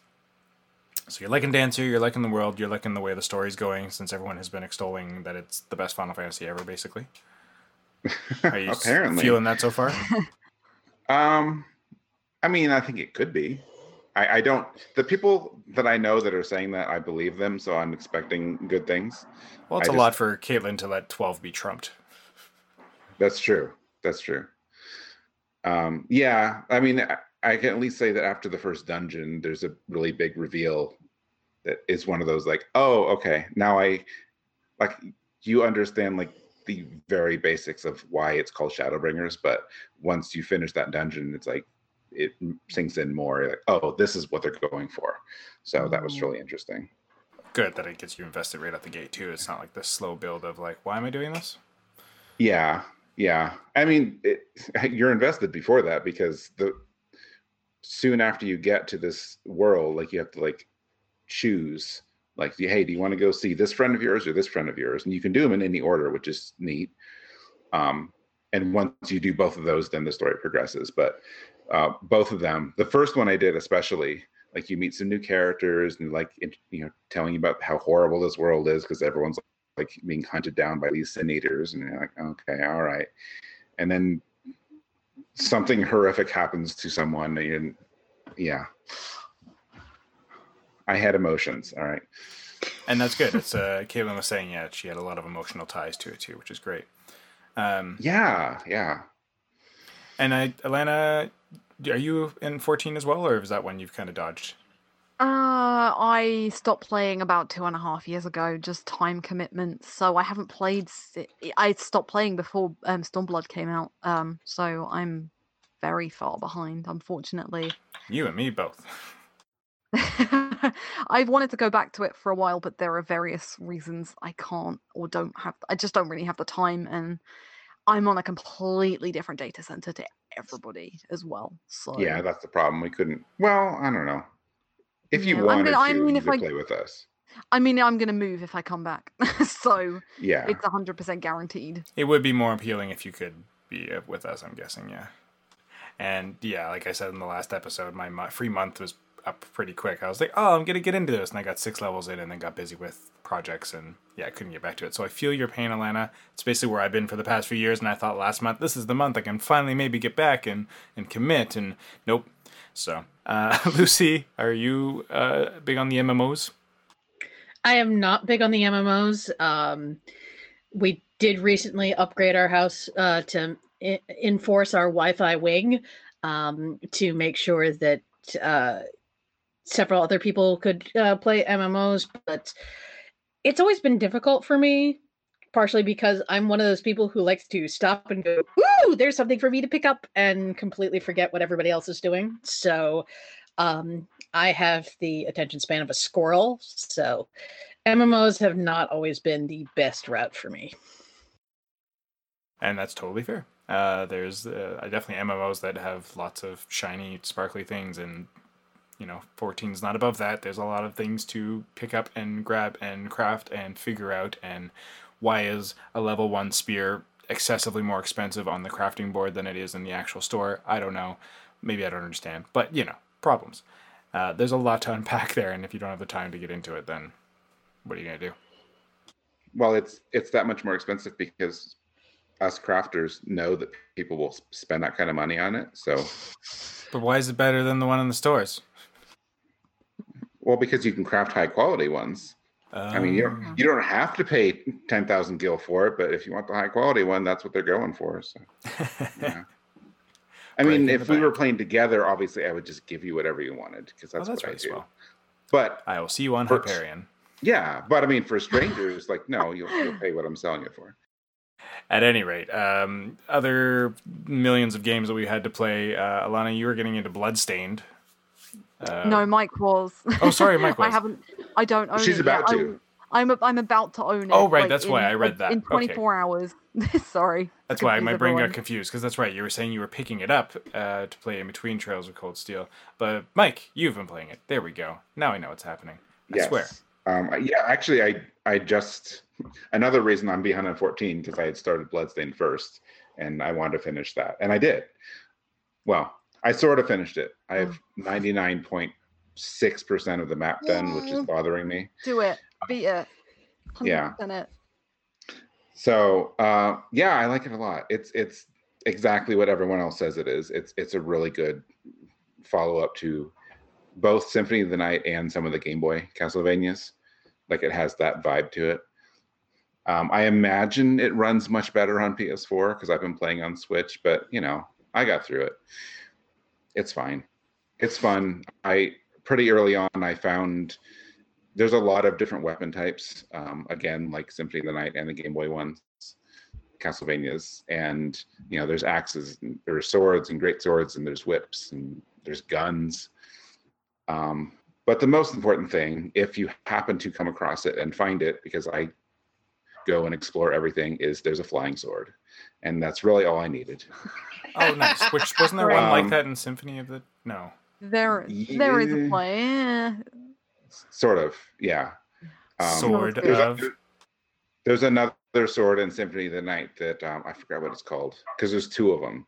There's like the Crescigrim and something else, where it's like it just does a really quick attack, and you can just mash the button, do real damage if you're like the Blacker knife or something. Yeah, something like that. There's also something like that in this, which excited me. But it's not a flying sword, so it's not as cool. I used it longer than I should have, probably, because it has an attack of like 14, and everything else I'm picking up is like 30, 40. But I'm like, yeah, but these don't fly across the screen. So no, it's a lot of fun. The environments are fantastic. The music is great. Voice acting is pretty good. David Hayter making an appearance. Yes, David Hayter. But I mean, he has a name. His character, he plays the samurai who has a name. But Zangetsu. Yeah, but I don't ever call him Zangetsu. I just said, I just had to fight Snake. Oh. Snake Getsu? Zangetsu is the main character in the prequel game, Curse of the Moon, which is based on the older Castlevania style, like stage-based, mission-based like 8 one. bits, yeah. Yeah. Oh, which that's is where he also comes from. super fun. Okay. Yeah. So does Miriam though as well. So and also Gebel, who is I don't think this is a spoiler, the bad guy. So he's Right. like the Dracula, basically. No, yeah, we talked about So, how yeah. terrible a bad guy name he was last time. Yeah. I mean, Bloodstained is a kind of cross. From what I've seen, is a cross between, and someone's probably already said this. It's Symphony of the Night meets Aria and Dawn of Sorrow. Exactly. Because, Yeah. yeah, Aria and Yeah. Dawn of Sorrow, you pick up souls, and in Bloodstained Ritual of the Night, you pick up shards, and the souls and the shards give you different abilities, and you can kind of equip various different ones. Also, a bit like Time Spinner, where you get different abilities depending on what spheres you pick up, and everyone should play Time Spinner. That there too. we go. Yes.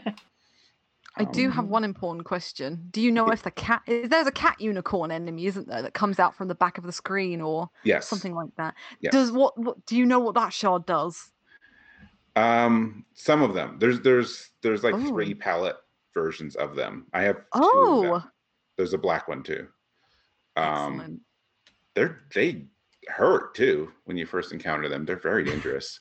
One of them actually casts tornadoes on you, which is the shard that you get from him. It actually lets you use a directional tornado. Ooh. Yeah, actually, maybe this is well known. I didn't realize it till I was playing the game, but I'm going through it. I'm like, why are there enemies that are literally like house cats with horns? And then there's one that's like, a Yorkie head. I'm like, why are these in this game? Amazing. Yeah, and there was those, and then there's this like weird little room I found that has like nothing in it but a bunch of music boxes.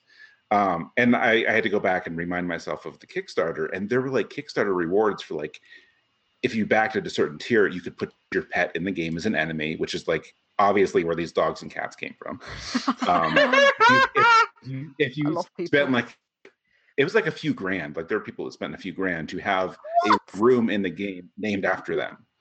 And I imagine they got to design and say, hey, I want this in my room, this in my room. And like, hey, you know what? If you want to spend that kind of money, that's cool. And you have to find a key somewhere in the castle that unlocks this one room that's for like this person or that person. Amazing. Yeah, and there's like some portraits in some of the hallways that, again, I was I've looking heard at and like, about you know them. what? Yeah. Yes, those are Yeah. backers too. I don't know, it's a neat thing. That much money's being thrown around and nobody threw in a hedgehog. I'm sad. Oh yeah. You know what? There's Yeah, not enough hedgehog representation in there's anything. not. Like there is only 2 kind of hedgehog Pokemon. Like only one really. I mean, I'm being generous with Sandslash. So why can't we have more? Yeah, I mean, a hedgehog at this point you would think should deserve its own franchise, and I'm surprised we've never gotten that. No. Sonic and Sega All-Star Racing Transformed is amazing, and there's a Skies of Arcadia stage in it. That is my, my one gosh. for this episode. How did we make it this far in before Skies of Arcadia came up?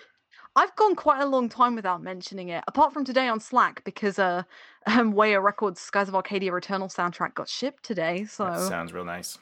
so excited. I do not own a physical copy of the soundtrack. It is so expensive otherwise, so this is good. Well, Doesn't Skies of Arcadia is the Dark Souls of Elena. Definitely. Yes. We were talking about a bunch of Switch stuff, and you were making allusion to the Switch Lite. It was something we wanted to talk about last episode, but just with so much stuff, we don't always get to news because we just like talking about games too much. But yeah, the Switch Lite was teased, or not teased, it was outright announced, which it's coming out. I'm blanking on the date right now. Does anyone else know September 20th. September 20th. Yeah, real Same soon. day as Link's Awakening. Yeah. Yeah, it's guess perfect for that, which makes sense. It'll be a neat little handheld. If you want to play Link's Awakening back on the Game Boy, basically, you can pick up the Switch Lite version.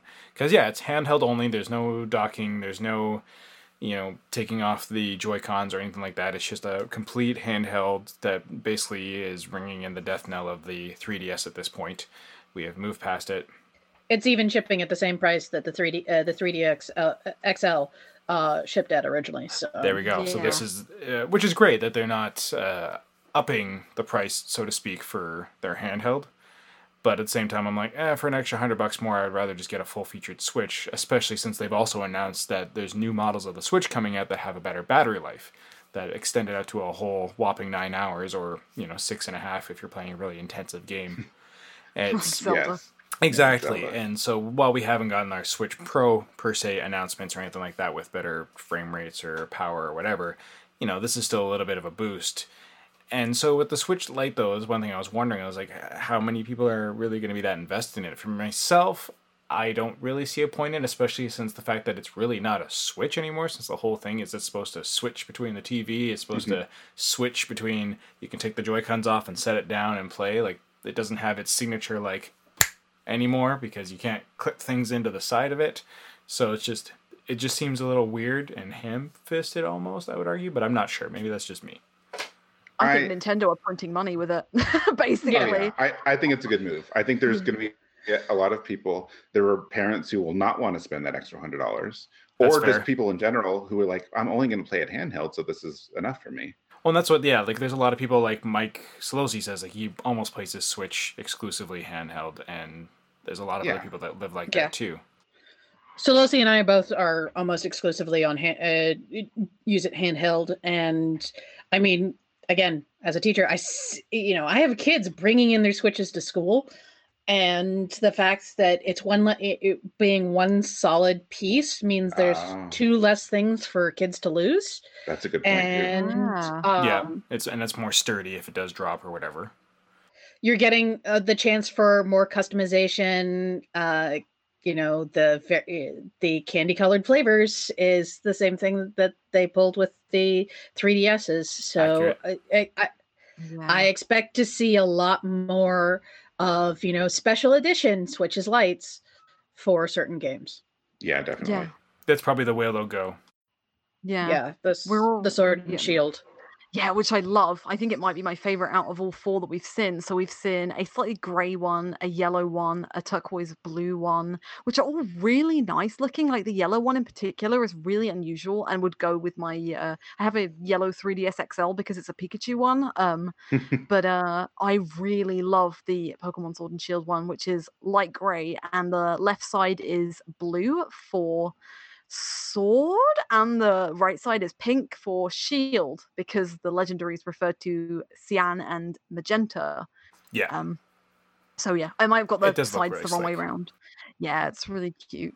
And it does, yeah, open up a range of things. Like, we'll probably start seeing what they did with the 3DS in its later life, too, of, like, here's one that's Nintendo colored themed, and here's one that's Super Nintendo or Famicom color schemed, which were really I love slick. the Super Nintendo 3DS. It's so good. And it came too late, otherwise I would have gone for it, but it's just, I didn't need it at that point. And I guarantee you we'll get some sort of Zelda version when Breath of the Wild 2 launches, right? Yeah, Yeah, probably. yes. Though I will hope that they constrain themselves a little bit when, we were getting into the end of 3DS's life and we were getting the 2DS clamshell, we were getting the 2DS block of cheese, we were getting the 2DS XL, and that, originally they were releasing them for only certain regions. I mean, the 2DS clamshell was Japan exclusive for almost 2 years, and I really wanted one and was told time and time again by every staffer I could come across, oh, it's never coming to North America. Oh, it's never coming to North America. What does it come to? North America. But by that point, it was already in its death knell. Mhm. Yeah, and hopefully they make better use, I guess, of it in this regard of only releasing them up to a certain point, and then for some reason when we decide to move on, although again it'd be the Switch, it's still early enough in the Switch's live stream that I don't think it's going anywhere anytime soon, or it's not too little too late at this point, which is good. And I think that will definitely lend it to its buying power. People are going to be wanting to get a second one for siblings or whatever, or the parents are like, well, we have now the Switch and we can give the kid the Lite, so that way, as Mike suggested, we have 2 in the house and we can play things together. And we could someday go that way, or if Gwen wants to use allowance money or whatever and save it up and get her own Switch Lite so she has complete ownership over it, that's on her. I have no plans of buying her one, though, or one for myself.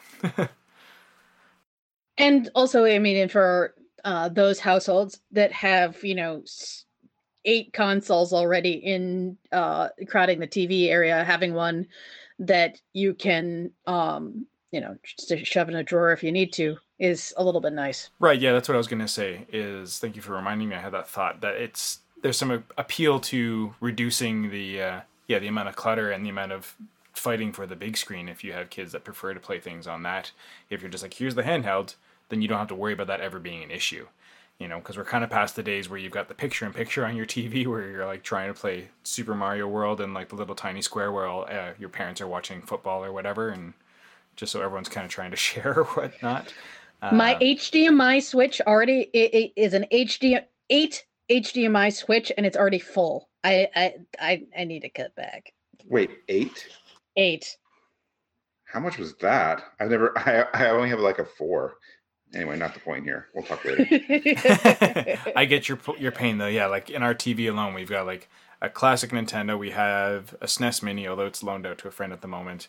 We've got our Wii still. We've got the Wii U. We've got a PS4, a PS2, and now the Switch. I finally took away the Xbox 360 because I was just like, I'll put it somewhere else for now, and I'll probably do the same with the PS2 at some point. But Gwen and I were playing Chrono Trigger on it, so. And we still have a VCR out there too, right? Just for kicks. So there's a lot of stuff crowding the TV. Yeah, no, that's the exact same thing with us. And it's kind of ridiculous because we look at it and we're like, oh, we should put that away. But what if I want to play Shadow Hearts? And Yes. Yeah, the pain is Or real. Illusion of Gaia. Yeah. Yeah. Well, exactly. I sympathize with that. So this could be, a way to mitigate that, and it'll be nice to get everything on the go. Now, was there anything that was going to be Switch Lite only, or it was Switch only, or it's supposed to be able to play everything together except for stuff that requires only movement controls, I think. Yeah. The Switch actually launched with, I forget the name of it. I can't remember if it's a Snipper shooter Clips? or a rhythm game or something. No. It was I think it was a port from a mobile game, but it was like touchscreen only. So like you can't. Oh. I don't think you can play it on your TV because it requires Well, the I mean, touchscreen. So like there's some of those. Yeah, 1-2 Switch you wouldn't be able to play because you need the Joy-Cons separate for some mini games. Yeah, So I mean, there's- you Well, can you still could use play- the Joy-Cons with it. Yeah, exactly. Yeah. That's the one thing that's good is you can pair up your Joy-Cons with it, so you are still Oh, I able did to do not that stuff. know. Yeah, that's it's really just not cool. as obvious, likely to most parents and most consumers, unfortunately. So I feel like that's a boat that will get missed, and it's a risk for developers because I feel like Nintendo risks putting developers in that weird development space again of like, well, what is this system really for? What does it really do now? You've changed the game of like, motion controls were a big thing for this and all that, but now you're developing it so that the controls are fixed and people might get it, but do we want to hedge our bets or should we just now develop everything to be with buttons again? I think I've Well, and only that's- played... Sorry, go ahead, Lucy. No, I was also going to say that it's the same thing with the touchscreen of the Switch. I have to say that I keep forgetting that there is a touchscreen on my Switch. Yeah, because you don't Because use it in the almost menu. never- Yeah. It's so very rarely used. There's a missed opportunity in like Wargroove. I kept wanting to like touch it and I'm like, oh right, I can't. Yeah, I guess it's hard though because that's a multi-platform game, isn't it? So that's Yeah. a heck of a lot more work to make it Switch exclusive features and stuff. But like, I think I've only played 2 games that have some motion control in them. Like, I don't think that they are. I hate them. If I don't have to use them, I won't hate them. I won't use them. So like, Breath Yeah, of the there's Wild not is much. one, and the other one is Pokemon Let's Go Pikachu. So they're the only 2 really that I've had any experience with. And Breath of the Wild Tennis is. had it. Yeah, Breath of the Wild is a bit more mandatory, especially for those ball dungeons where you have to roll the ball around and maze Yeah, and it was them. unfortunately so But- poorly realized. Yeah, and then Let's Go Pikachu, you don't have to use it for definite. I just want to see kids now like rapidly like whipping their Switch lights through the air to try and throw a Pokeball. You don't have Jeez. to. There's options that you don't have to do that. Okay, so, good. Yeah, you Yeah. don't need to use the motion controls. They're totally optional in Because like that's how the- I broke my 3DS. I may have cheated with those dungeons. I mean, those shrines in Breath of the Wild too. May have flipped it upside down and said, nope, not doing the puzzle part. I'm just- Yeah. I know this is not the way you want me to play this. I don't care. You give me the power, I'll use the power how I want it, basically. Wait, you saying you flipped it upside down and the ball just flinks into the air and then you just dropped it where you wanted it? Well, Or what no. do you mean? What happens is that instead of having to do that stupid maze, which reminds me of those puzzles my grandfather used to have, you instead, if you flip it upside down, you get a flat surface, and you just tilt it so the ball rolls right into where it's supposed to. Oh, I see. It's a lot Rude, easier but to well done. control. Yeah, Yeah. I could see that. Yeah, I think the only other thing that's different about the Switch Lite is it doesn't have rumble for some reason. I guess it was a cost-saving thing. Yeah. I don't think that's probably. going to hurt anyone. No, I think Nah, that's I don't consumer know. friendly, and I usually turn that off to save battery power on most things, anyways. Yeah, the only game I've ever used Rumble on is Animal Crossing for fishing. No, that's a good idea. That'll be necessary, yeah, with the new Animal Crossing coming out, I guess. Yeah, I'm not going to pick up Yeah. a Switch Lite. I'm pretty much 60-40 on TV handheld. Ditto. So yeah. Yeah. I'm not against it. I mean, I like having it. I'm trying to wean myself off of not bringing it to bed as often, but because I'll stay up too late. It's a problem. But I do like having it to port on the go to toss to Gwen if we're doing like a long road trip or if we have to go to appointments or something like that. If she decides she wants that instead of her iPad or instead of a 3DS or whatever. It's just nice to have the option, but I generally like to just sit on the couch and play it on there, and the controls feel good. Actually, Undertale is the first game I've actually used the little, the Joy-Con, like the thing that makes it into a controller with, and it felt really good with that. And I'm now like, I want to start playing Trials of Mana with this as well, because it feels Yeah. real good. It does. I mean, I still like the Pro Controller more, but I think Yeah. that's a good solution Yeah. too. I do want to pick up a Pro Controller at some point, but it was really nice. And so, with that, I guess, is it appealing to you, Mike, to grab a Switch Lite, or? Well, no. I mean, I have my Switch, and unfortunately, I'm one of those suckers that if there's the right color combination, I'm like, oh, I need those Joy-Cons. like that purple and Yeah. orange set they announced. Oh, I know I'm God. gonna buy those because I want a Oh, purple and orange Joy-Con. they've just announced some Japanese exclusive Disney Simpson ones, but they're pink and purple, and I love them. I really want Oh, them. Yeah, but it's a Switch. You can't get the Joy-Con separately from what I can tell. oh, never mind then. Yeah. To tie back a little bit into Bloodstained, and this is a temporary complaint, but there is a bug in the Switch version where the rumble goes on more than it's supposed to, and Oh. I like it being on during certain things, but when your health is low, it constantly buzzes. Oh And if no. you finish a boss fight with your health low, it buzzes through the entire cutscene. Like it audibly buzzes, and I'm Oh like, no. they That need to would be fix problematic. this. So They the are Switch, fixing like, it. Like mitigates it's that. a patch that comes out like this week or next week. But if I didn't have the rumble, I wouldn't have had to worry about that. Yeah, that's totally fair. Anyway, but no. I think the Switch Lite's a good idea. It's not for me, but I'm glad that they're doing it. I think it'll be good for a lot of people.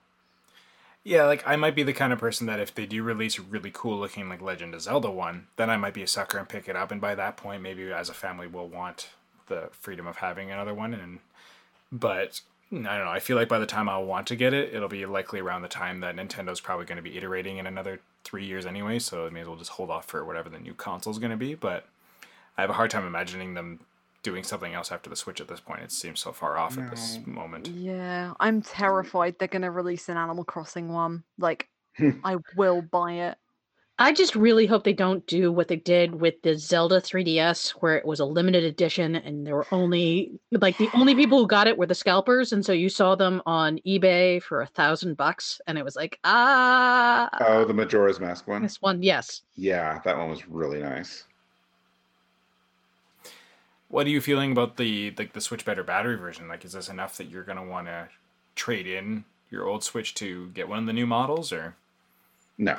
No, it's not. It's nice, but no, I'm fine with the battery life. Yeah, ditto. fine. I've never seen a big issue with it personally. No, I can get through. I can get through a cross-country plane flight on the battery, so like that's enough. And if you've got a long enough USB-C cord, you can still have it handheld and have it plugged into the wall. Yeah, and having an Android device, I have that. Yeah, I've got a power pack, so if I ever need to charge it up, then I'll just use that and we're all good.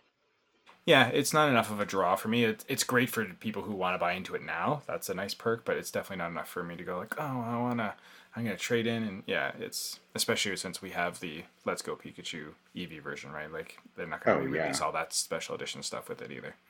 No. Now, if they do the other thing that keeps getting rumored, where it's like, basically a Switch Pro, then I would think about it. But yeah, I think that's where I'll consider throwing my money at, a second Switch in the house or something. Well, aside from all this stuff, the only other big news thing we did want to get into with the last few minutes we can was the fact that 13 Sentinels is finally becoming an actual, real, tangible thing, which Alana was like, I want to talk about that because it's real and I love it. So, go. Yeah. It used to be a running joke on the site. Like, I think it's had a bit of a roller coaster over the last year. Or in the last 2 years, because in 2017 it was on the E3 badge and it wasn't at the show at all, from what I remember. People telling me there was a video. There was a video in a big cardboard mech. Oh, amazing! You could take a picture with it. Oh, that's a bit better than I thought. But then in 2018 they said it was going to be released, and then Vanillaware delayed it indefinitely. Then at the beginning of 2019, Japan got a prologue demo, which you had to pay for. It was about I think it was the equivalent of about $8 to $10, but it was a demo that you had to pay for and would be slightly separate to the main game. And then last week we got a 5-minute trailer and a 4-hour live stream of just how the game played, along with a release date, which is the 20th of November for Japan. So we don't have any confirmation for a Western release, but I think we'll get one eventually, probably late next year, I would think. It looks very different. I think everybody had already resigned to the fact that it would probably be an action RPG because that is what Vanillaware specialize in. It is not. So the prologue demo seemed to hint at some visual novel style thing, and the gameplay has shown that it is essentially 3 games melded into one. So it's a bit like Phoenix Wright with even more dialogue, with RTS and strategy mechanics. So it is very different to anything else Vanillaware have ever done. So lots of people really excited for it. Yeah, I think that's really neat that they're kind of switching up the genres to tell the stories in different ways.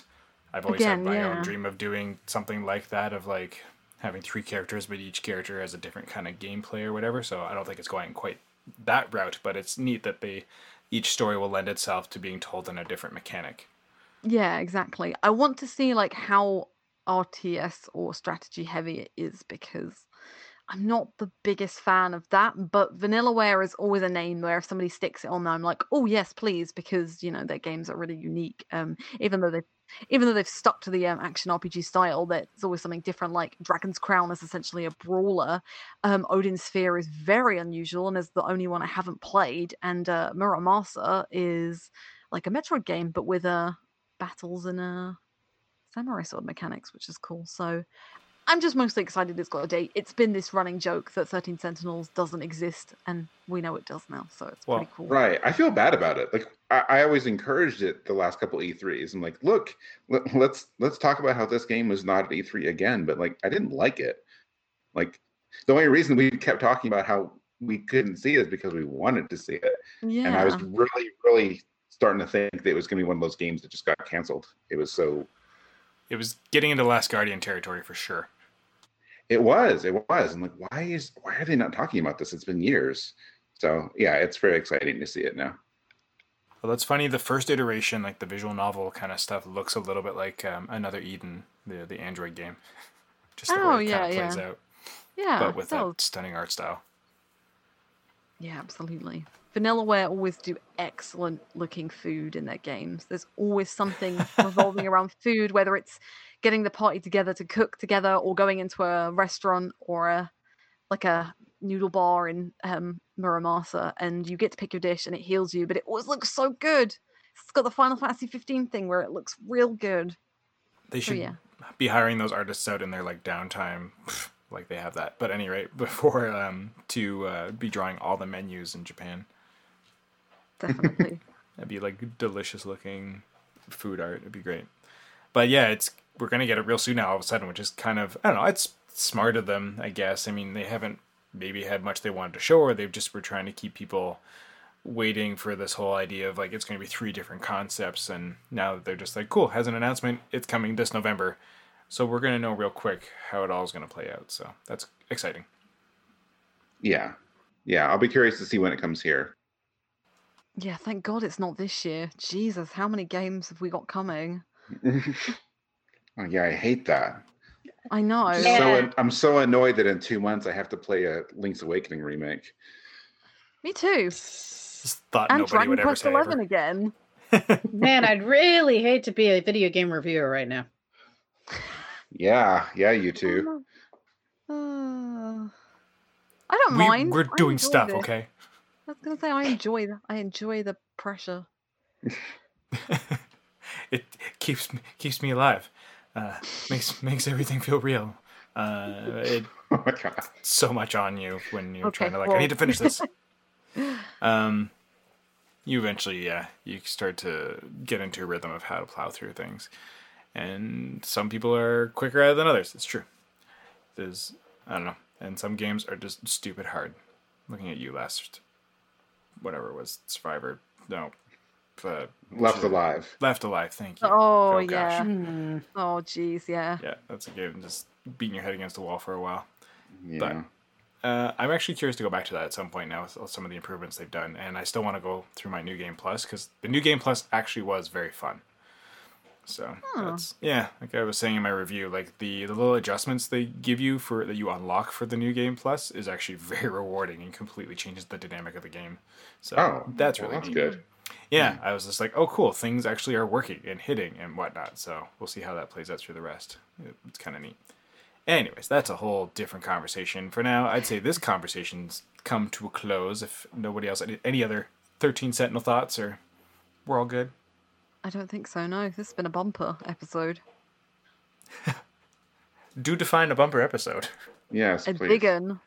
Oh, yeah. Oh, okay. Yeah, they generally are. Yeah, I wasn't thinking we were going to get up to 2 hours, but once we started getting into some news talk and everything, yeah, we stretched it out. We got stuff to talk about, and I think people have resigned themselves to it. That's what Random Encounter is these days, is a whole lot of talking about stuff they're interested in. And no one's complained about the length, so far it's all good. No one but Mike has complained about the length, so... Oh, boy. No, I was gonna say, like, I think only 10 or 15% of the show actually ended up being about toilets. So, not bad. It was a good ratio in the end. Then, oh man, what's my life even worth anymore? Quick, Lucy, give us your best toilet joke. I mean, you got to have one with students. You work with kids. Yeah. I do. I mean, I have so many terrible toilet jokes. Most of them not airable. I have one that it comes from extended school year just this week.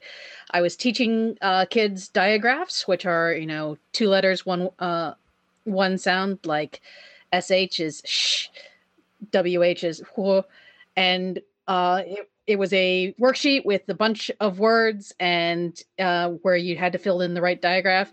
It was IET and had a blank square. It was supposed to be white.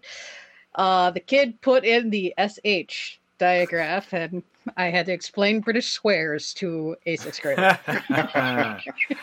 And with that, folks, let's bring this one home. If you have any comments or complaints about Lucy's joke, you can email us at podcast@rpgfan.com. I kid. You can also message us at rpgfancom on Twitter, Insta, and you can also find rpgfan.com on Facebook. And you know where else you can find rpgfan.com? At rpgfan.com. Isn't that handy? It's like the internet's built for that. We also have other podcasts, Retro Encounter, that Mike releases at blistering, blinding speeds. We just did a lot of talking about Trials of Mana. That one came out recently. Alana and I were on it. Trials of Mana Lana. Sure. She played a lot of it, so I don't blame her.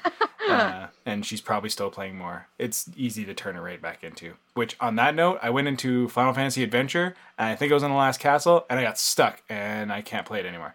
So I need to completely restart. Did you do the lock yourself out thing? Yep. And there's no skeletons. They don't make keys. keys. No. It's bogus. But, quality testing, it was a thing in some games. Either way, I do really want to play it because that game's really charming, and it's actually really, like Mike said, it holds up really well. We also have another podcast, Rhythm Encounter. It's still on hiatus, but still got a lot of great music to listen to, so go expose yourself to some amazing game tunes, and hopefully we'll get some new stuff out for you in the meantime. So until next time, folks, thanks so much for listening to Random Encounter once again. And for myself, Alana, Mike, and Lucy, goodbye.